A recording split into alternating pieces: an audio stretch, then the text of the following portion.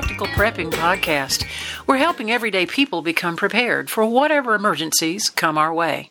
Where gear is good, but knowledge is better, because the more you know, the less you have to carry. We're your hosts, Mark and Krista Lawley. We have added a way for our listeners who would like to support the podcast to do so. We love our coffee, so you can go to buymeacoffee.com/practicalprep and buy us a cup of coffee. Wink. That's buymeacoffee.com/practicalprep. All right, a lot of times the problem is not that we don't have something, it's that we don't have it handy. You ever thought about that? That's a very profound statement. You ever gotten somewhere and you needed something, you said, well, I've got one at home. I've said that, and it hasn't helped at all. No, it doesn't. Not at all. What's our topic today? We are going to be building small kits from the things we already have. So this continues our low-cost or no-cost prepping ideas, and hopefully you'll find something in here that you can make use of. We're talking about easily stored or easily carried kits, and sometimes kits within kits. Oh, I see. Something smaller into something larger. Right. In our bug-out bags, I shouldn't say bug-out bags, in our car bags, we carry, for example, a fire kit, and that has all of our little fire starting stuff in it, things like that. So we're talking about kits within kits. Do you remember the first kit that I made for you? I think, was this the Altoid tin? It was an Altoid tin, and I called it an emergency kit. It was an emergency kit, and I was astounded at just how much you were able to pack into that standard Altoid mints tin. It had a lighter, it had safety pins, it had buttons, a needle, thread, it had medications, like those little pill packs that you can separate. It had toothpicks, it had dental floss. I mean, I used that kit. Well, I sat down and I thought about some of the best things that you might need as a teacher, and you were around students and other teachers all day. So what would be some logical things that some folks would say? Do you have a safety pin? Basically, do you have headache relief? That's what teachers need. And that was in there. Right. So but yes, that was the very first kit, and that's the kind of things that we're talking about. And that'd be the first on the list, and that would be our emergency kit, which carries those things like even nail clippers, nail file, Band-Aids, just the little pocket kit for little emergencies. Now, often when we talk about kits, we're talking about something that goes into a backpack or something that goes into a Rubbermaid tub, snap top containers, ammo boxes. We're talking about something that you can't really carry on your person. But most of these kits that we're talking about today can be carried on your person. How about a boo-boo kit? Absolutely. A boo-boo kit is going to be something along the lines of a first aid kit that would include Band-Aids, maybe a very small amount of gauze, some antiseptic ointment, and they actually make those now in like little trial size packs and little packages that are made for small carry. I remember seeing Neosporin to go. It's an actual kind of kit-sized antibiotic ointment.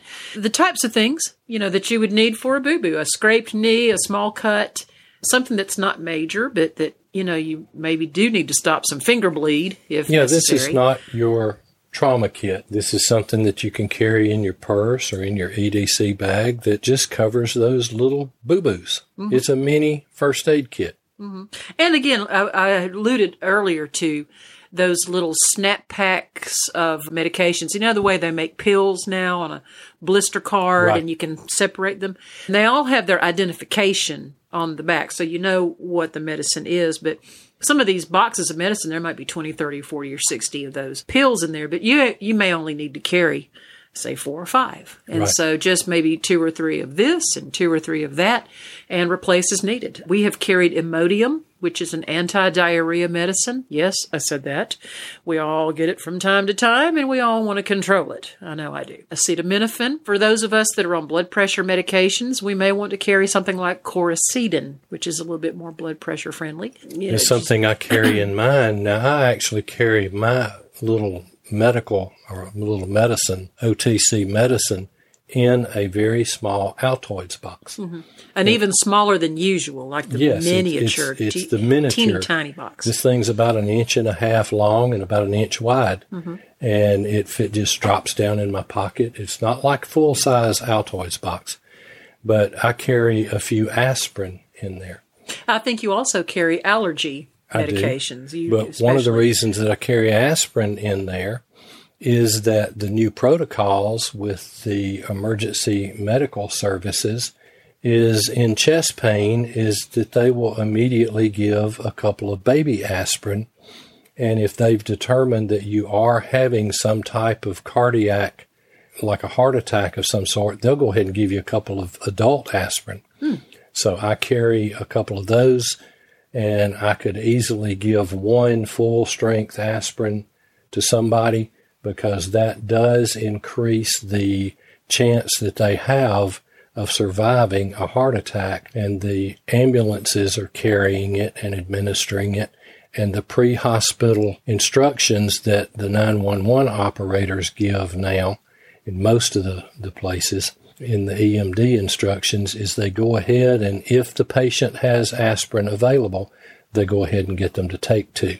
So I carry those in my pocket for that very reason. Not only if it's me having chest pain, but if it's somebody else that I know or am around that's having chest pain. Also, I'd mentioned stomach medication like for diarrhea, but also antacids, things like Tums or omeprazole, Prilosec, brand names like that. Sometimes we have a little stomach acid and it's a little much, and we just need a pill or two for that. So that's just yet something else that you may need out and away from home that you would like to have at your disposal right then and there. Right. Now, how about a tender kit? We carry these in our get-home bags. One of the things that we have in ours is fat wood that's cut to length and put in a large medicine bottle. I'm on metformin for blood sugar, and that thing comes in about a 5.5 inch bottle that's about 1.5 inches across, or 1.25 inches across, and that'll hold a pretty good bit of fat wood down in that empty medicine bottle. Yes, that's the tender he was referring to, not like tender like soft. He means tender like fire. Right, and just these are cut to length and put in there. We also have some cotton balls that we have rubbed down with petroleum jelly. Quick fire starter. We have those in the bag. One of the things that I'm thinking seriously about doing, I keep saying I'm going to do this, I'm going to take one of these $4 fire starters with a magnesium bar, and I'm going to go out in the shop, and I'm going to put that thing in the vise, and I'm just going to start shaving on it with a big file. And I'm going to make a big pile of magnesium shavings, carry those in an empty medicine bottle. And if we have to get out and start a fire somewhere, then we just pour out about a 1/4 teaspoon to a 1/2 teaspoon of magnesium shavings, and that stuff burns hot, hot, hot. Okay, so if you put a struck match to it, it's going to instantly... Oh, it's going to flame up light to about 5,000 degrees, almost like black powder. I see on our list, too, that you've got a couple of things I'd like you to go into detail. Commercial tinder and char cloth. What's commercial tinder? Okay, commercial tinder is like wet fire. They come... we were talking about wet fire the other day. And they're vacuum packed and they're sealed, and there's like 12 to a package. And you open it up, and it's like a very compacted cotton ball. And you can cut off part of it and use just a part of that block, or you can pull it apart and make it like a piece of cotton ball to be able to catch the spark off of it. Now, char cloth is something that a lot of people make. Actually, char cloth is a piece of cloth put into something like an Altoids tin with some holes cut in it. And it's baked or heated for a very long time, and that lets the air escape, and the stuff gets almost to ignition point, but it doesn't burn. And it's black, pretty much black or very, very dark gray. And it will catch a spark off of a ferro rod a lot easier. This was carried oftentimes back in like the Civil War. Is it a specific type of fabric? I don't know as much as I should, but I think it's cotton. Oh, okay. I think it's primarily like a natural cotton type woven fabric. Okay. But I will find out and circle back on that. Okay. All right. What else do we have in kits? Okay, here's one that makes a lot of sense after when I thought about it, and that's a fishing kit. And these can be put into an Altoid tin. They can be put into a smokeless tobacco can, any kind of small container, and put about 20 or 25 feet of monofilament line in there. You might even want to put a couple of different weights of monofilament line in there. But if you're stuck somewhere trying to get home, and it's going to take 4 or 5 days, and you come across a nice fishing hole, it'd be nice to have a fishing kit. Well, let's see, you might have something to start a fire with, and you might have to start a fire and use some kind of wet wood as a grate of some kind to cook your fish. But we'll figure out how to get it cooked. Okay. You can prop it over it. You can put it nearby.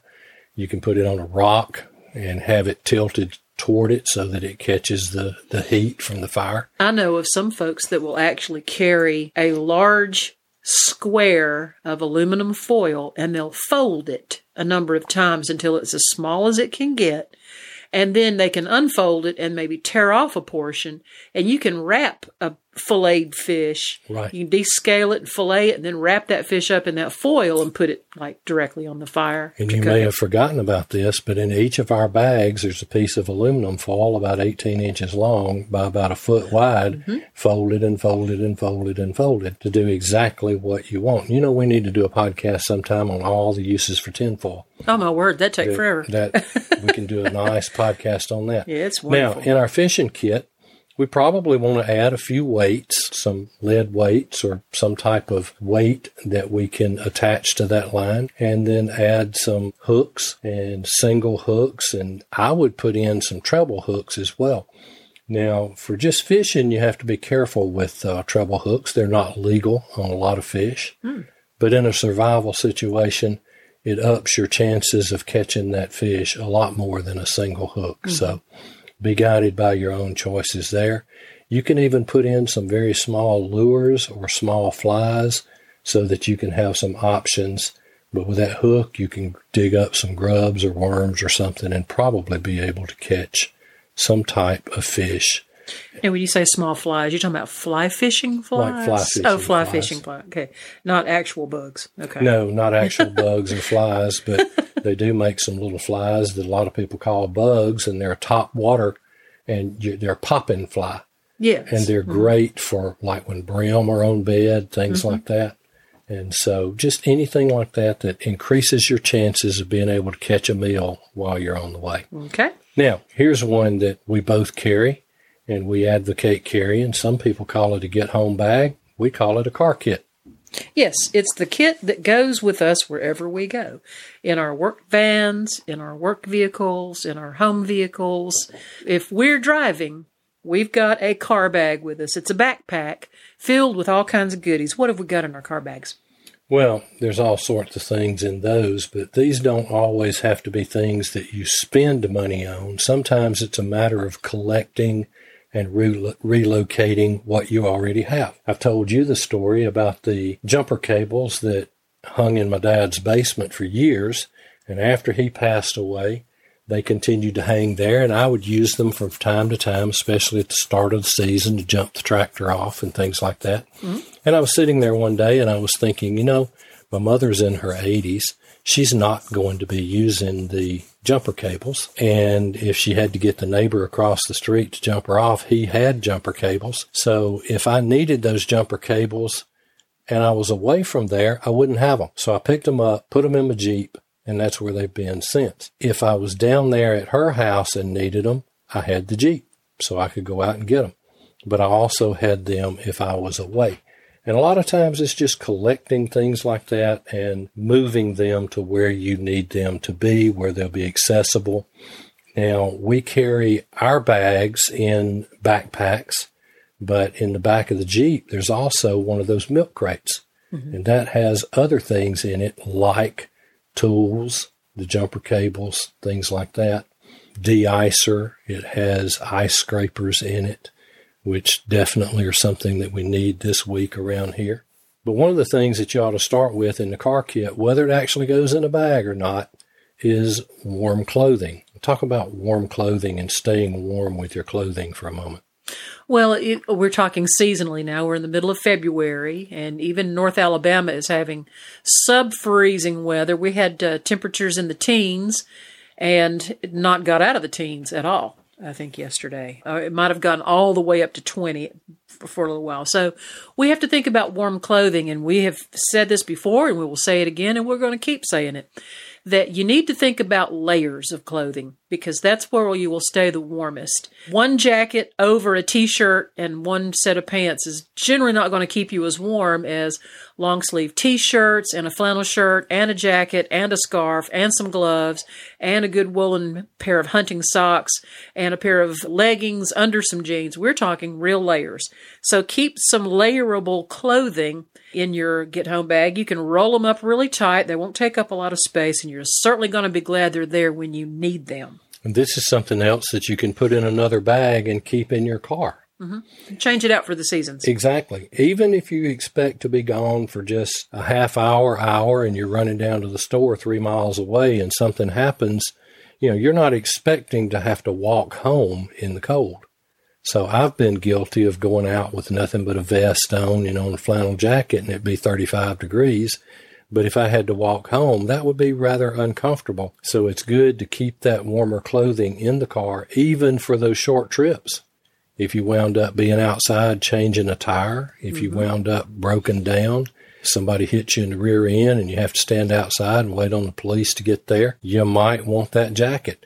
Speaking of that, I carry an extra jacket in the back of my patrol car, and on a number of occasions, I have pulled that out and let someone else who was the driver of one of those vehicles and did not have a jacket with them because they didn't expect to be outside in the cold, and I've let them wear that until the wreck was cleared up, and then they gave it back to me as their ride came along and picked them up. Absolutely.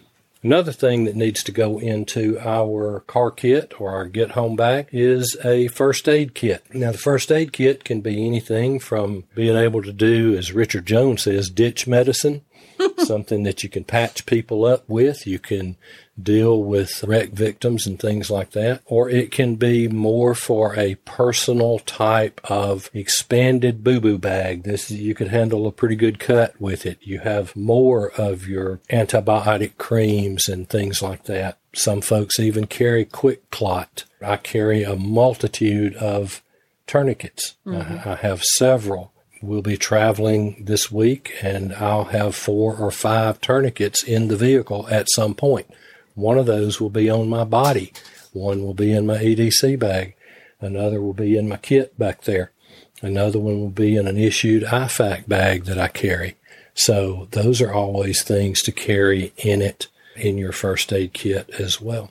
Something else you want to consider in your your car bag. You do want to have a few non-perishable snacks and at least a couple of bottles of water, if not a little bit more. Again, I've told the story before about the time that I expected to make a trip from Alabama to North Carolina, about an 8-hour trip most of the time. But on this one particular day in November, it took me 15 and a half hours because I was stranded for nearly 7 hours in one spot on a highway due to a truck wreck. And I was without water, I was without snack, and I was extremely low on gas. So I had put the word out to let people know what was happening with me. And for a good 6.5, 7 hours, I sat parked with my motor running, thinking I was going to get broke loose any minute to get on my way. And I did not. And I learned a tremendously valuable lesson about what I needed on the road at the time that I was stranded. I would have given anything for a bottle of water and a box of raisins. Didn't have either of those things, but I carry them now. All of those situations have been corrected. One thing that we do while traveling, or any time for that matter, is when we hit a half a tank of gas, we stop and fill up. Mm-hmm. When we get down to a half a tank of gas, we stop and fill up. That way we get to stretch our legs for a few minutes, but more importantly, we don't run out of gas on the road.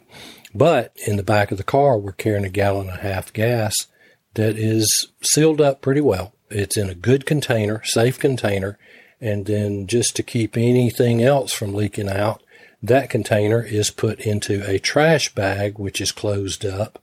but it's there in case we were to run out of gas in that situation where we were stuck in the snow or something for 24 hours.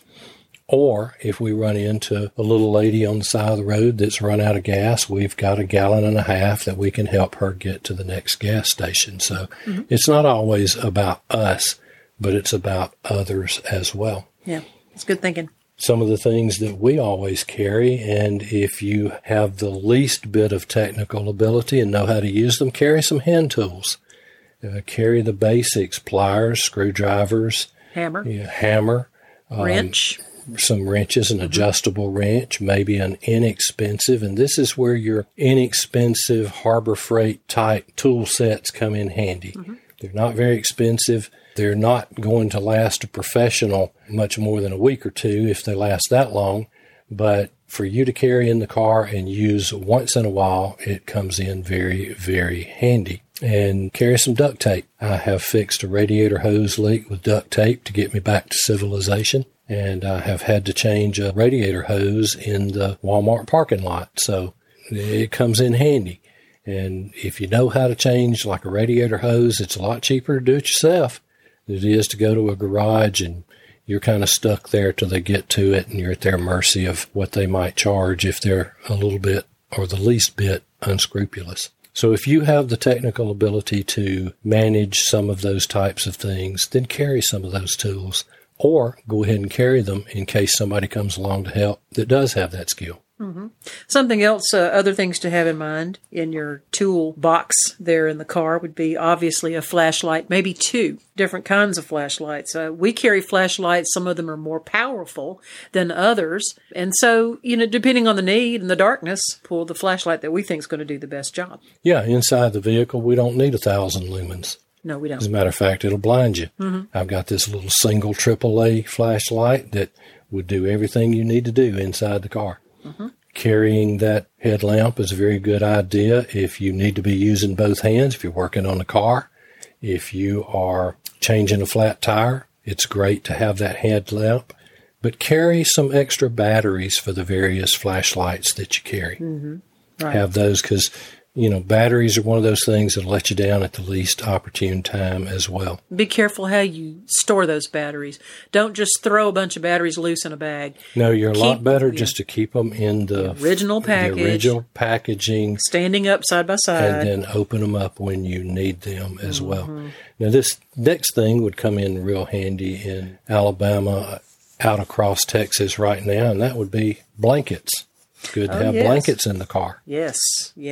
And some people will actually use like a moving style blanket. It doesn't have to be, your precious grandma quilt hand-me-down. Some inexpensive Dollar General blanket would be fine, or the type that they use for moving blankets, something that can provide coverage. And I saw the ad for moving blankets at Harbor Freight the other day for less than $6 a piece. That's not a bad deal. It was not a bad deal at all.